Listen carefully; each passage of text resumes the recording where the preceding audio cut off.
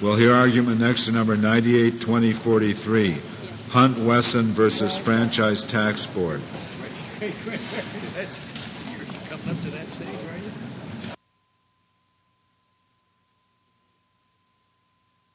you? You're admonished, do not talk so long as you're in the courtroom. The court remains in session.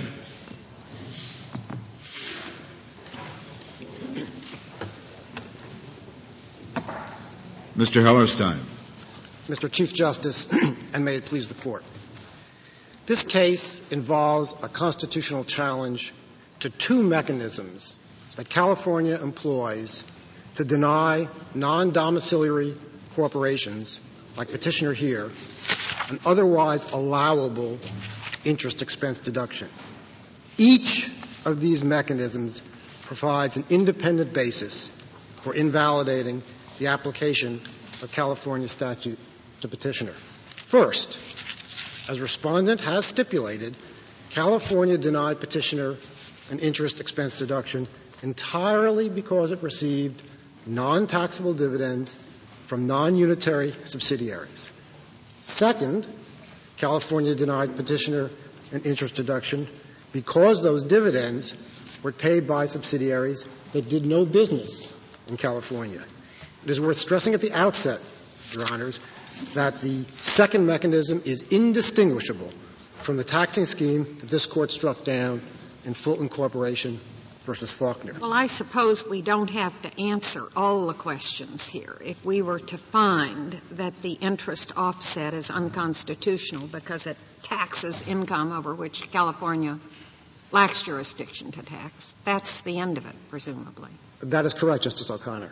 Either basis would invalidate the statute. Now, during the tax years at issue here, 1980 to 82, petitioner Hunt-Wesson, which is the successor in interest to the original taxpayer in this case, the Beatrice Foods Company, earned roughly $75 million in dividends from non-unitary subsidiaries. Now, it is undisputed here that California had no power to tax those dividends under this Court's decisions in Asarco and Woolworth and an LIC. Beatrice was an Illinois domiciliary the same way Hunt-Wesson is? Actually, yes, Chief Justice Rehnquist. Beatrice was a Illinois domiciliary. Actually, Hunt-Wesson is a California domiciliary. But they were the successor in interest. During the years at issue, we are dealing with an Illinois domiciliary. Now, during those same years, California denied Beatrice an interest deduction. Beatrice, I think.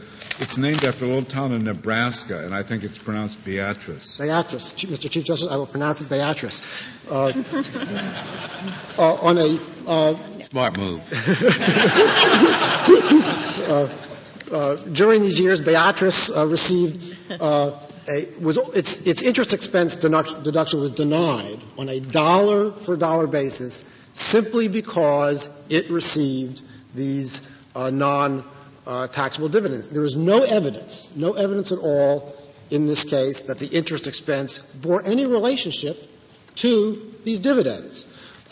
Indeed, even if we had proven that every penny of our interest expense had gone to generate California taxable income, we would have been denied this interest expense deduction simply because we had these non-taxable dividends. Now, But let me ask this question. What if the interest expense had been incurred to generate different non-unitary income? Say you borrowed money to buy a lot of securities in Japan, whereas the income here is from income from securities in Germany. Would it then be permissible? You understand my question? I'm not sure. I mean, the way that I want to give you a hypothetical in which the interest expense is incurred to generate non-unitary income, but not the same non-unitary income that might be earned elsewhere. Yes, Justice Stevens, I understand your question. And the answer to your question is that this statute works regardless of any proof of any relationship. There could be a relationship, there couldn't be a relationship. It's like throwing darts at a dartboard. It might work, might not. Well, maybe in Justice Stevens' hypothetical, it wouldn't be deductible in the first place. Well, in Justice Stevens' hypothetical, if we have interest expense under the California regime, we get the deduction first against any business interest income we have, and then we're denied the deduction if we have these non-taxable dividends. But the interest has to be business interest income, does it not? Used for a purpose. The money has to be used for a purpose in connection with the business, or does it not? The interest expense that we have, the interest expense is defined at the federal level. That is, we use a federal taxing scheme. So the federal government does not distinguish between whether or not the interest expense is business or non-business. Now, under the California statute and under their own schedule, the very first thing we do is we take any interest expense that is, in fact, attributable to the non-business income, and we take that out of the mechanism. Then the only thing that is left is the interest expense associated with a business. It is that interest expense that, in fact, is put into this little mechanism that California has that denies us on a dollar-for-dollar basis the deduction against the non-unitary dividends. Is that the subject of that? Was that the subject of sort of the disagreement as to whether, in fact, under the California scheme, you are supposed to deduct the non-business income from interest expense? That is correct, Justice Souter. Let me explain that, because there has been a dispute, and both sides say the dispute doesn't matter. Could you tell me, I was about to ask what you mean by non-business interest expense. Is it just interest expense or non-business income, for that matter? Does that mean just income that California can't tax, or does it have some other meaning? Yes. Let's get a definition. Okay. Let's start with non-business income. Non-business income is income that, under this uniform statute that many states have, is allocated. That is sent to one jurisdiction or another, rather than put into this mix that's mixed up and apportioned. Now, it's really business income, but just can't be taxed in this case by California. Well, I must be a bit more, I got to parse it a bit, because in our case that's correct. In our case, the particular non-business income we're talking about are non-unitary dividends, and there's no dispute that California can't tax that. Right. If, for example, Beatrice had a unrelated beauty parlor in California, California could have taxed that. That might be non-business income, but if it was in California, it could have been taxable. But in this case, there's no distinction. I mean, there's no dispute that the non-business income is not taxable. Now, to answer your question about what is non-business interest expense, I think we use that term, and I don't think there'd be any disagreement here. We would use that term to describe any interest expense that could be directly traced to the non-business dividends. If, for example, and there's no evidence in this case that anything like this happened, if, for example, we had gone out and borrowed money to acquire the non-unitary subsidiaries, and you could trace that borrowing to the non-unitary subsidiaries, then to be sure we would have non-business interest expense. And our position here is that California could properly deny that. They could properly deny it if they had a tracing mechanism, which they don't. If they said, we've seen that you've gone out and you've borrowed money to buy something that's going to generate income that you can't tax. We accept that. Indeed, we even accept their notion, which is that it's impossible to trace. All interest is fungible. All money is fungible. Who knows where we use this? And we accept that proposition. The problem is that California statute doesn't implement that proposition. When, in fact, you don't know where the interest expense is earned, that is, you can't do the tracing that we're talking about, what the jurisdictions do. I'm not sure what you accept insofar as the fact that all money is fungible and it can't be traced. You say you accept that proposition. No, what I'm saying is and that's it seems to me that you might accept that proposition in some instances, but not in every instance, or then you lose your case. Or am I wrong? I think, Justice Kennedy, I don't believe you're right that we'd lose our case, because we are willing to, we accept the proposition that a state can reasonably take the position, and California in this case could reasonably have taken the position that all money is fungible, and therefore it is impossible ever to trace on a direct basis the dollar of interest income to a dollar of interest expense. But even accepting that proposition, one thing is clear from when you accept that proposition, what you are then saying, you don't know where money is coming from or going, but then it cannot be assigned disproportionately to non-taxable income rather than to taxable income. So even accepting the notion that money is fungible, all we're saying, and we're not trying to constitutionalize any particular methodology, all we're saying is do what 48 other states or 45 other states do. Do what the federal government does. Spread it around on any of a variety of reasonable bases, including, if you read the letter that California has already written to General Electric, if they lose this case, spread it around based on where your assets are. That is, you don't know where the money is coming from. Or deny the deduction altogether. Justice Kennedy, if California wanted to deny all interest deduction to all taxpayers, whether they had taxable or non-taxable income, we wouldn't be here. We would think that's quite arbitrary. It might no longer be a net income tax, but that's not the constitutional issue raised by this case. The problem here is that what California has done is, under the guise of saying money is fungible, come up with a mechanism that disproportionately assigns income, at least in our case, to the non-taxable income. So, based on the undisputed facts of this case, California is taking the position that somehow we never make a penny. We never make a penny from interest expense invested in non-business income. But if California could deny interest deductions in total, your claim here is more of an equal protection claim, that you've been treated differently than other California corporations and similarly situated. And I'm not sure that's made out. No, Chief Justice Rehnquist. Our claim is that while we agree that California could have an across-the-board non-discriminatory treatment of interest expense, what California is doing, and the court below held the trial court held they were violating the Equal Protection Clause, but we've not raised that here. We're saying that what this statute does is two things. First, it sweeps non-taxable income into the tax base. That's a due process violation. That's an extraterritorial component. California, in effect, says that we're going to measure your tax by these dividends out there that we can't get our whole hands on under Sarko, under Woolworth, number one.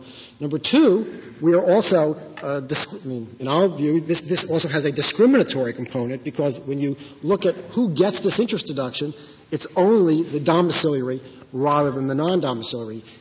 As arbitrary as the statute is, it helps the domiciliary, because this interest expense is always attributed to the non-business income, which in this case would be taxable by California. So the domiciliary gets the full interest deduction, whereas the non-domiciliary. I don't see how that helps you. I mean, I'm not saying you don't have a good case in the other part, but I mean, after all, if it's an Illinois corporation, I take it if they allocate all of the interest income to the Illinois Mongolian sheep farm, that Illinois, they'll get the deduction on their Illinois income tax. No, Justice Breyer, because Illinois does not have this arbitrary system like California does. Illinois would take the position that this one or two positions, assuming it could either it could say we're going to directly Does that really happen? So in other words, when California insists that the tin can business allocate its interest income to its Mongolian sheep farm, the Illinois will not allow them to deduct that interest expense that California shifted over there. That is correct. In other words, let me just make sure that I'm making up when I imagine a tin can company selling all over the United States, it owns a Mongolian sheep farm. Exactly. Okay. Right. And therefore, this would generate non-business dividends. California would say, gee, you have interest equal to those non-business dividends. No deduction. And then in Illinois, then the question would be whether Illinois would take the same position. The answer is no, because Illinois, being a state that is not off the radar screen like California, but does what other states do, they look at their interest expense, see whether or not this interest was associated first with the outer Mongolian sheep farm. If it was, they get the deduction because this is a domiciliary state. If it wasn't, it would go into the pool and they might spread it around. So that's how it would work. Mr. Halston, your position is not that California couldn't reject any part of this. It could have an offset, but it has to be according to some apportionment, some reasonable apportionment. That is precisely right, Justice Ginsburg. Our position is that there are a wide variety of acceptable methodologies for assigning or allocating income to various jurisdictions. They're in place in all the states. They're in place at the federal level. And what we're simply saying is that you cannot have allocation by wishful thinking, which is essentially what California has here. It's what is California, assuming we agree, that what does California do with respect to these back years that are have already been treated this way? Well, I can tell you that adopt what you would consider a constitutional rule and apply them to those past years? Justice Scalia, I can only speak to two specific situations, one that I'm aware of because it's our case, another because it's in the amicus brief. Certainly with regard to our case, there has been we have stipulated as to the refund to which we're entitled should we prevail in this case. As my understanding, certainly from the letter that California has written to on the basis of what? Some kind of apportionment scheme that you're willing to accept? No, the stipulation was based on it was an all or nothing proposition. We were going to there might have been a settlement negotiations earlier, but at this point we agreed. Here's how get it all back, and if we win, it's too late for them to say, okay, we'll apportion some of it. None of it would be for these particular years. That is correct, Justice Scalia. However, I think it's quite clear from the letter appended to the General Electric's brief that California is aware of this litigation. They have written letters to General Electric and presumably to other taxpayers saying, by the way, if we lose this case, you better apportion your interest expense by a reasonable method, namely an asset allocation method. So on that basis, maybe you could help me understand what the state says in its red brief at page 21. It says if a deduction of the entire amount of interest expense is allowed, the corporation stands to gain a tax windfall. And then it goes on. I take it that's only because California does not have an apportionment system in place. Is that correct? I think, frankly, is that the way you would answer that? Or say, well, sure, but if you have an apportionment scheme in place like other states do, there won't be a windfall. Is that how you answer that? Actually, Justice Kennedy, the way I would answer that, I think that's because of California-centric view of the universe. In fact, there is no windfall because Beatrice pays taxes in 45 other states, so that any income, we're not talking about tax-exempt municipal bonds here. I mean, income that California says is not taxable in California because it's not a part of the unitary business is presumably taxable somewhere else. The only time there would be a windfall would be if the income that California is not taxing under a proper scheme is somehow not taxed by the other jurisdiction. Well, is the answer there wouldn't be a windfall if there were an apportionment scheme? Would you accept that answer? I would certainly accept that if California apportioned in the way that other states apportion, there would be no windfall. That is correct. But you don't contend, do you, Mr. Hellerstein, that California has to have the same method of taxing that even if 48 other states have it? The Constitution doesn't require them to have it. Absolutely not, Mr. Chief Justice. Absolutely not. We are saying that we are saying that their method is so far off the radar screen, is so different from any method that even approximates a reasonable method, and there are a large variety of them, whether it's assets or gross receipts or net income, any of those would be appropriate. Indeed, to look at this Court's own opinions, this Court has looked at this problem in a number of instances, generally when the question was whether or not a taxpayer or how a taxpayer should attribute expense between taxable income and tax-exempt income, generally either municipal bond income that wasn't taxable at the federal level or alternatively federal taxable income that wasn't taxable by the states. And what the Court has said, when the Court has looked at this, the Court has really rejected both extremes. The Court has rejected the extreme view of the states, which has been to say, or the taxing authority, when the taxing authority has said, you may not deduct 1 penny of this expense. That is, the expense must be matched dollar for dollar against the tax-exempt income, which is what the kind of situation arising in national life. The Court said you can't do that because that really undermines the exemption. On the other hand, when taxpayers have been greedy, when taxpayers have said, we don't want $1 of our expense assigned to our non-taxable income, because that undermines the exemption. The Court has said, no, that's not right either. What the Court has said is really precisely what most states and the federal government have said in this kind of situation is when you don't know, when you can't trace the amounts, what you do is you spread it evenly. This Court has said there is no reason in law, no sound legal or economic reason for distinguishing between the taxable and the non-taxable dollar. That's the theme. So long as there is some reasonable apportionment between taxable and non-taxable, that I think is all the Constitution requires. What the Constitution forbids is a disproportionate assignment of the income to values that cannot be taxed. Can you, because I'm not totally familiar, which part of the Constitution forbids that? Forbids. I mean, so let's assume you're completely right. Right. That this is totally irrational. I mean, it's completely unfair. They're taxing income that arises in other places. Can you just trace through for 1 second what the argument is that violates the Constitution? Yes, Justice Breyer. It would depend I know there'll be cases that support you, but I mean, what's the reasoning? Well, I guess it would depend on the provision. Well, the basic thought is that by arbitrarily denying the deduction, you are taxing the income. And what prevents California from taxing income from Mongolia or Illinois? Both the due process and the Commerce Clause, as this Court has held in Allied Signal and Asarco and Woolworth. In the intergovernmental immunities cases, that is, when we're dealing with let's deal with the modern cases. We're dealing with state taxation of federal obligations, such as in the Bartow Bank case. There, Georgia would have been forbidden under really McCulloch versus Maryland, but as embodied now in federal statutes, from taxing the federal income. And some of the earlier cases are based on But the federal principle that a state can't tax a federal entity wouldn't necessarily carry over if you weren't dealing with a federal entity. Well, Chief Justice Rehnquist, the way the cases have arisen with regard to that issue, that is, it is a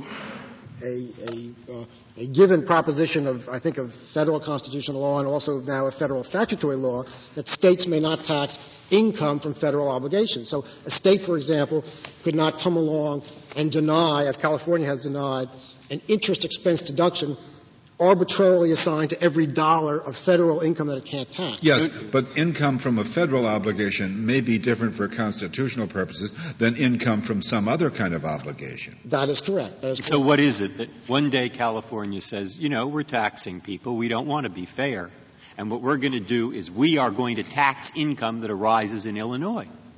And moreover, it's going to be terrible because companies are going to have to pay more tax than they have income. Well, I thought we'd held an Allied Signal that it violates the Due Process Clause for That's a what state I wondered. to It's tax. the Due Process Clause that it does that because it takes their property without due process. It is both, indeed, as Justice O'Connor has pointed out. And in Allied Signal, the Court said that the extraterritorial analysis or the bar on state taxation of extraterritorial values is rooted both in the due process and the Commerce Clauses. So you'd have two constitutional bases for that. Well, what about the argument that, indeed, your client is getting a windfall because home states like Illinois give a tax break for this category of investment income? Well, in fact, Justice Ginsburg, Illinois is not a tax haven. And during the years at issue here, and this, by the way, these were years during which there was considerable uncertainty as to whether or not income was apportionable. There were some members of this Court will recall the Asarco and Woolworth and container cases in the 80s where there was uncertainty. Illinois had a regulation during those years that actually allowed a domiciliary corporation like Beatrice, and the regulation is 300-2 paren C, paren 2, paren A, that during those years allowed a domiciliary corporation to apportion its income. Now, that was a decision made by Illinois. Illinois had the constitutional power, and indeed it is stipulated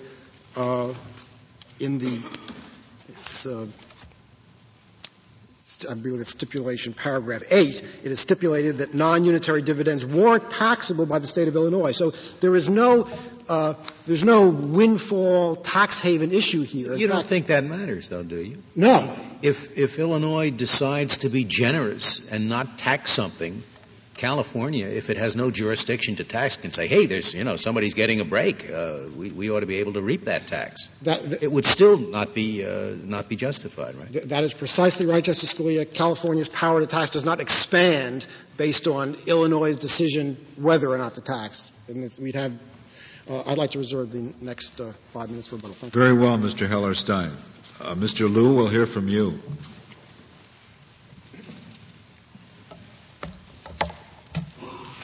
Mr. Chief Justice, and may it please the Court. I think the issue before this Court can be simply stated, and that is, what interest expense is California constitutionally required to treat as a tax deduction? As this Court has held, a state bears no constitutional obligation to permit a taxpayer to take a deduction for an expense which relates to income which that state is barred from taxing. The petitioner in this case has conceded that states such as California have the constitutional authority to allocate expenses to different streams of income, and more importantly concedes that states have the authority to do so by applying formulas that assign interest expense to income that is not taxable by the state of California. The petitioner's narrow conclusion. Yeah, but the problem here is California has chosen to allocate 100% of the taxpayer's interest expense in excess of its business interest income to its generation of non-business income that's not taxable by California. Well, the statute. It's California's choice to have this scheme, and it's enacted one that does raise concerns of trying to tax extraterritorial income, in effect. I mean, California wouldn't have to do it this way. Certainly and California could have a reasonable allocation method, but what's the rationale for the scheme it does have, which just seems to go beyond what California is authorized to do? Well, the answer to your question, Justice O'Connor, is that what California is trying to do with the statute is basically eliminate a double tax benefit that arises whenever a corporation, number one, incurs debt and there is therefore interest expense generated by that debt, and at the same time has funds invested in non-taxable activities which produce non-taxable income. The problem is that part of the debt, either directly or indirectly, is used to support the non-taxable activities. But you solved that problem by denying it against all non-unitary income, whether or not the interest expense was related to it. Well, what the statute is attempting to do, Justice Kennedy, is to essentially close that loophole in the most effective way possible. Well, of course, it's always effective if you deny apportionment. Well, the theory behind doing it on a dollar-for-dollar basis, and if I may just take one step back, the formula first allocates interest expense against the corporation's business interest income on a dollar-for-dollar basis. And if the business interest is big enough, then there's going to be no problem. That's correct. All of it is deductible. Of course. To the extent that any remains, that is allocated also on a dollar-for-dollar basis against the corporation's non-business income. And again, it's intended basically to eliminate the possibility that any amount of that interest expense which is related to the generation of income that's not taxable by the state of California is used by the corporation to reduce its California tax base. Yes, but it's not allocable against all its non-business income. The answer to your question is allocable against its non-business interest and dividend income. That's what the statute calls for. My can company has no business interest income. It's not in the lending business. It sells $1 million worth of cans in California. It happens to borrow about $900,000 to get the tin. Now, what conceivable reason does California have to allocate that $900,000 that they used to buy the tin for the cans to some kind of income it has from the sheep farm in Florida? Because the money that is borrowed basically is used to free up other. You say you don't know. Maybe they're lying. They said they used it for tin, but maybe they're not telling the truth. Okay. Other states have dealt with that problem by saying, since we can't trust anybody here and it's hard to trace, what we'll do is we will proportionately allocate. If you have $1 million coming in from the tin business and you have $100,000 from the sheep farm, do it 10% to the sheep farm, 90% to the tin. Now, what possible reason is it for not taking some variation on that theme? But of course, if you can show it went to the sheep farm, that's the end of it. You win. But where you just don't know. There's nothing wrong with a proportional approach, Your Honor, except that it doesn't really close the loophole. How does it not close the loophole? Because to the extent that less than $1 of interest expense is used to offset $1 of non-business income, there's still that differential that exists. Sure, there's a differential. The sheep farm had nothing whatsoever to do with the lending. I mean, well, I don't see why you call that a loophole. The assumption is that it's not related. Yeah, right. Well, you mean maybe it is related? Indirectly, well, yes. Maybe the tin is really related. So why don't you allocate all the deduction for the tin to the sheep too? Well, the answer is that you just don't know that. And what California is trying to do is to prevent any of that interest that might be related to the generation of income that it cannot tax to be used to reduce its California tax base. When you say they just don't know, what you're referring to is that a process in which most states know by virtue of a reasonable apportionment formula. And so when you say, well, we just don't know, that seems to be the equivalent of saying, well, we can't apportion, but you clearly can. Well, there's no constitutional problem with apportionment. I mean, that is one way to deal with the problem for sure.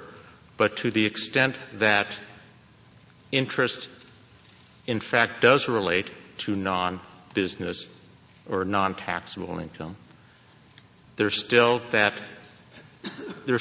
possibility that a portion of that interest expense that, in fact, relates to the generation of non-taxable income is going to be applied to reduce the corporation's California. But you don't know either.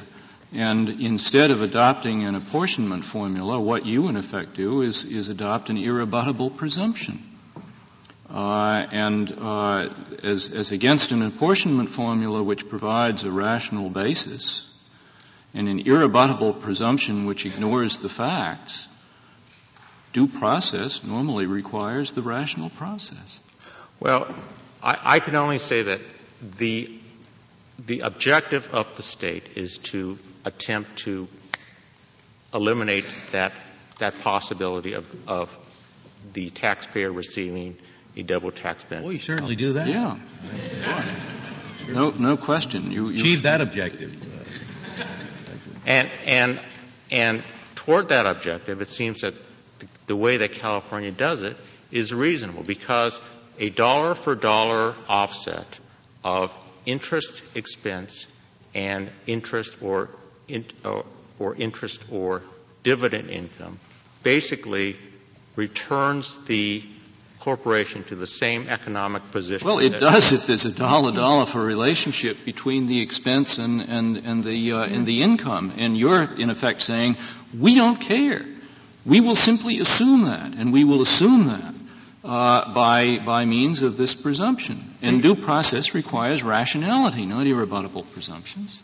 Well, we can't say that it doesn't or it doesn't. But you have to say that it does. You don't have a right to send a tax bill to every non-domiciliary area of California for all of their income. And you say, well, we can't be sure that we can't tax it.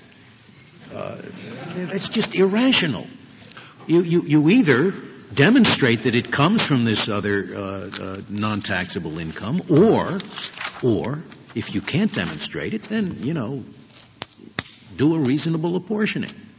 But you do neither one. You're just saying, here's a tax bill, pay it. We're not sure where this income comes from, but we don't want you to get away with something. Well, it seems to me that the economic reality, the dollar-for-dollar allocation is really an attempt to reflect the economic reality that interest income is the economic counterpart to interest expense. If a corporation borrows money, you treat the interest that's paid, say you have a mortgage on a new plant that you're using in California, you treat it as a functional equivalent of interest to buy securities in Mongolia that are going to have nothing to do with the unitary business. You just merge all of your interest income and treat it as fungible. That's right. Your interest expense, I mean.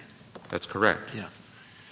And notwithstanding the fact that it's very easy to identify the fact some of the income produced by those borrowings is not part of the unitary business. Well, I think that if the court accepts the notion of fungibility, then the problem is being able spent there could have been spent elsewhere, so that it's hard to say that it necessarily went to this. It's saving you spending other money elsewhere. Of course, that's true. Correct. But if you adopt that fungibility principle, which your opponent is quite willing to accept, what it leads to is not the conclusion that you can tax all of it, but the conclusion that you should apportion it. Well, I disagree with the idea that it is being taxed. After all, the formula itself allows for, as a first step, an allocation of interest expense against a corporation's business interest income. So to the extent that the amount of business interest income swallows up the entire amount of the expense, then all of it is allocated to reduce the corporation's California tax. I don't see what that — I mean, most businesses, except if they're in the financial business, don't have a lot of business interest income compared to their other business.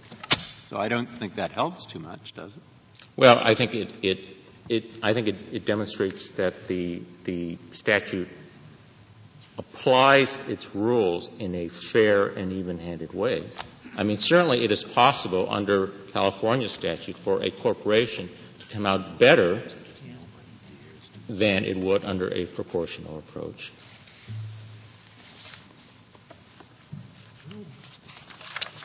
And I think that is one of the things that has to be understood, that the statute does allocate interest expense to interest income and dividend income in a fair and an even-handed basis. In fact, the first step of the statute allocates it to business interest income. And with regard to what the statute does, it basically shifts those deductions which it considers to be attributable to non-taxable income it attributes that to the income which is then taxed, which is then allowed as a deduction by the state of domicile, if, in fact, that state utilizes a statutory scheme which is similar to California's. Now, it is true that none of the other states currently adopt such a provision, but under this Court's internal consistency analysis, I'm not sure whether or not that's a constitutionally significant point. If, in fact, it were the case that all states utilize this formula, then the taxpayer would be able to have the benefit of all of the deductions which California has essentially shifted over to the state of domicile and enjoy a reduction in its non-business income in that state. The statute simply attempts to assign interest expense to its proper use or application. And it does so on a dollar-for-dollar basis, both against its business income and against the corporation's non-business income. In that sense, it is applied even-handedly, and again, those deductions would be available to the corporation in the state of domicile under a consistent internal consistency analysis. Now, as I said, the proportionality approach is one way of dealing with the problem. But again, it doesn't solve the problem of a corporation obtaining a tax benefit completely, because to the extent that less than only if Illinois or some other state decides to give it the tax benefit, and that's none of your business. If some other state wants to give them the tax benefit, that's none of California's business. Sure, I agree. But that's the tax benefit you're talking about. No, I'm talking about the tax benefit that arises when a corporation incurs debt, is able to write off the interest expense from that debt, and at the same time use that debt either directly or indirectly to generate income, which California is not permitted to tax. That is the double tax benefit that I'm talking about. Yeah, but California asserts here the right to treat it as though it was all used, the money, to generate non-business income. That's right. That is correct. Even though we know on the facts of this case, don't we, that isn't true. And there's no made by California to do any allocation. Well, I don't agree that under the facts of this case that is in fact the case. If Your Honor is referring to the stipulation, then I don't believe that is what the party stipulated to. The party stipulated to. Where are you reading from, Mr. Liu? I'm reading from Joint Appendix, page 21, stipulation number 14. I believe that is what Justice O'Connor was.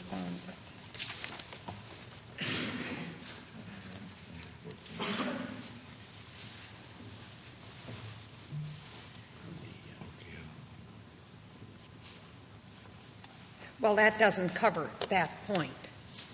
But, and I can find it elsewhere, I assume. But let me ask you this. Let's assume what I said is true. The effect of the California provision would be to not allocate it at all. You treat it as though all of the expense incurred in borrowing money went to the outside non-unitary business. Well, again, and I know that I've said this before, but what California is attempting to do is basically ensure that none of the interest expense was used, in fact, to generate income which California is not permitted to tax. Is it your position, Mr. Liu, that California, in the long run, by its system, is not able to tax any more income than it would be by the proportionality, just because some people get a break and others don't under it? I'm not sure if I understand your question completely, Your Honor, but let me try to answer it this way. I think that the argument, the criticisms that can be leveled against California statute can also be leveled against a proportionality approach, in the sense that a certain portion of interest expense is being allocated to non-business, non-taxable income. Now, we don't know whether or not the amount that was allocated is the correct amount, but it does have the effect of increasing the corporation's tax in the state of California. So to the extent that can be viewed as an indirect taxation of non-taxable income, that is what is being done there, and that's the same criticism that's being made in our case as well. You can't ask the state to do more than it can do. I mean, if it's hard to do it, hard to allocate it, so that's an effort. That's a reasonable effort, so they're not unreasonable when they make a reasonable effort, even if it doesn't all work out perfectly. But given the possibility of that reasonable effort, what justification is there for taking the money It's not apportionable. Well, again, same argument, Your Honor. And that I think it's a reasonable objective. And the approach that it takes is the surest way of closing that loop. It's sure all right. It's 100% dollar for dollar. I mean, it makes no effort to apportion. And you're going to have to persuade me that that's reasonable, because I don't find anything in what you've said that makes me think that's reasonable. No other state does that. There's no effort made to allocate it. I have yet to hear a reason. Except I want to be sure, 100% sure. I guess the California Supreme Court case on which the California Court of Appeal decision here was based was decided a long time ago. That's correct. Before our decisions in Allied Signal and ASARCO. That's correct. Right. And it's sort of hard for you to give up that old 1972 California Supreme Court opinion. Well, I think that in that the California Supreme Court has held that it does not result that the allocation of interest expense to non-taxable income on a dollar-for-dollar basis does not constitute a tax. I think it's still applicable here, even in light of Allied Signal and other cases. The argument has been made that if you look at how the federal taxation works, federal income taxation, in the main there is an allocation. But there's also an argument that at least in one respect, the federal income tax, I forgot whether it has something to do with foreign investment or foreign corporations, that the Internal Revenue Code does what California does in that one discrete area. That is my understanding, yes, Your Honor, that there is a dollar-for-dollar allocation allowed under certain circumstances in the federal scheme.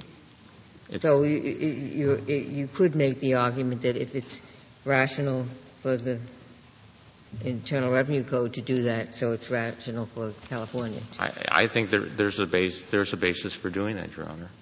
I also believe that in that Section 265 of the Internal Revenue Code as well provides for a dollar-for-dollar offset in certain situations. If I'm right, I don't know, is this the only place that does that in the code is a rule which my law clerk found, which is a controlled foreign corporation netting rule. And that has to do with a circumstance where you have to allocate interest expense to certain foreign source income earned when you lend money to a controlled foreign corporation, and there's both been an increase in lending and an increase in borrowing. And under those circumstances, there is some rationality where you've loaned more money to your offshore corporation, and at the same time you've increased the borrowing. So I could at least see a rationale there for saying we're going to assume this extra lending is allocated to the extra borrowing. But I don't think you have even anything like that here. Well, in other words, it's a tracing rule rather than an allocation rule, and all that your opponent is asking is that you either allocate or trace, but you've done neither. The federal provision seems to try to trace. Right. The California statute is definitely not a tracing rule. It's actually just an assignment rule.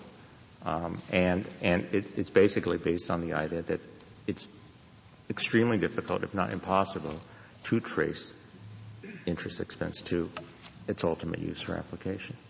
And again, it's just based on the idea that this is what the California's interest in trying to close this loophole. That's what the statute is trying to do. And I think that to the extent that that constitutes a legitimate state objective, I think it certainly accomplishes that goal, and it does so, I think, in a fair way in the sense that it does allow that first step to allocate interest expense to on the basis of business interest income, and to the extent that there's any remaining, it does allocate it against its non-business income. Why can't you just ask the taxpayer to assume the burden of persuading you that any income or interest deduction that it seeks to obtain is attributable to the unitary business? Well, I think that is one way to go, but I think that's also subject to manipulation as well. Your Honor. Well, the same is true of payroll and other expenses in this gigantic balance sheet and income statement they have to prepare to do these things. There's always room for. And I think the problem is if you're trying to determine, a corporation's motive, I think that's just as a matter of tax administration extremely difficult to do. It's essentially a facts and circumstances kind of test, and I just think that it's extremely difficult to administer that kind of test, especially for a state like California. That I think is what the problem is, and that is why there is this statute which essentially eliminates any type of concept of motive or purpose, and just says, look, if you have interest expense and you are using some of your capital to generate income that is not taxable in the state of California, that there is It does seem to me it's not entirely unlike, say, taking the president of the corporation's salary. You do some allocating there. You got to, there's room for. I don't know why interest is any harder to allocate than something like that. Oh, interest is harder to allocate than other. The thing about interest is that it is extremely fungible, I guess is the best way to put it. And you can't. The dollars paid to the president of the corporation are pretty fungible too. Is there for his salary? Is there any requirement that the interest deduction be based on loans that were made in California, or can they be made anywhere? I believe they can be made anywhere.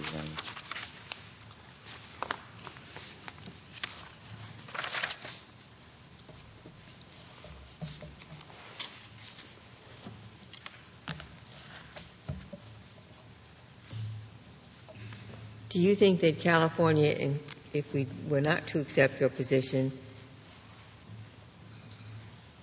and were to say that you have to make some effort to allocate, California could do that?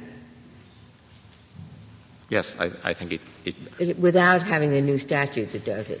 That is, the example, which company was it that we have in these papers? Was it General Motors or General Electric? I don't remember.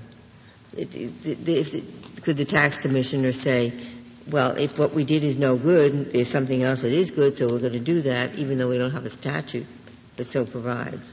Yes, it is my belief that could probably be done pursuant to other California regulatory authority, which allows for a spreading of interest expense similar to the method that has been endorsed by the petitioner. I don't think that it would necessarily require the enactment of a new statute.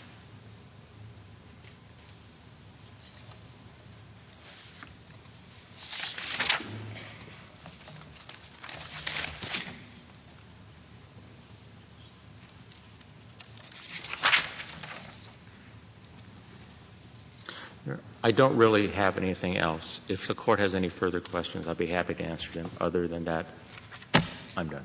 Thank you, Mr. Liu. Mr. Hellerstein, you have 5 minutes remaining. I have 3 very brief points. First, with regard to the CFC netting rule that both Justice Breyer and Justice Ginsburg have referred to, you're quite right, Justice Breyer. The CFC netting rule is, in fact, a very finely tuned tracing rule, as Justice Scalia said. It only arises in a situation when there's you go to some unrelated lender, you borrow money, you then re-lend that money to your controlled foreign corporation. The controlled foreign corporation then pays you interest.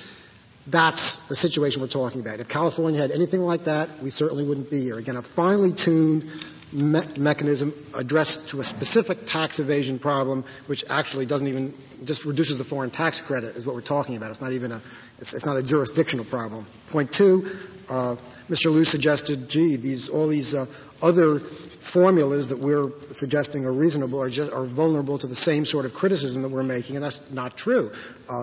The criticism that we're making is that the California formula disproportionately assigns interest expense to non-taxable income. All of those other formulas do it on an even-handed, non-discriminatory basis. And finally, his suggestion that because the statute is internally consistent, it is therefore constitutional is a non sequitur. It would be, if California had a statute that assigned income based on the number of square miles in a state, that would be internally consistent, but I think would plainly be unconstitutional. And indeed, in cases involving retaliatory taxes, which are internally consistent, this Court has also held they are constitutional. If the Court has no further questions. Thank you, Mr. Hellerstein. The case is submitted. The Honorable Court is now adjourned until Tuesday, the 18th of January at 10 o'clock.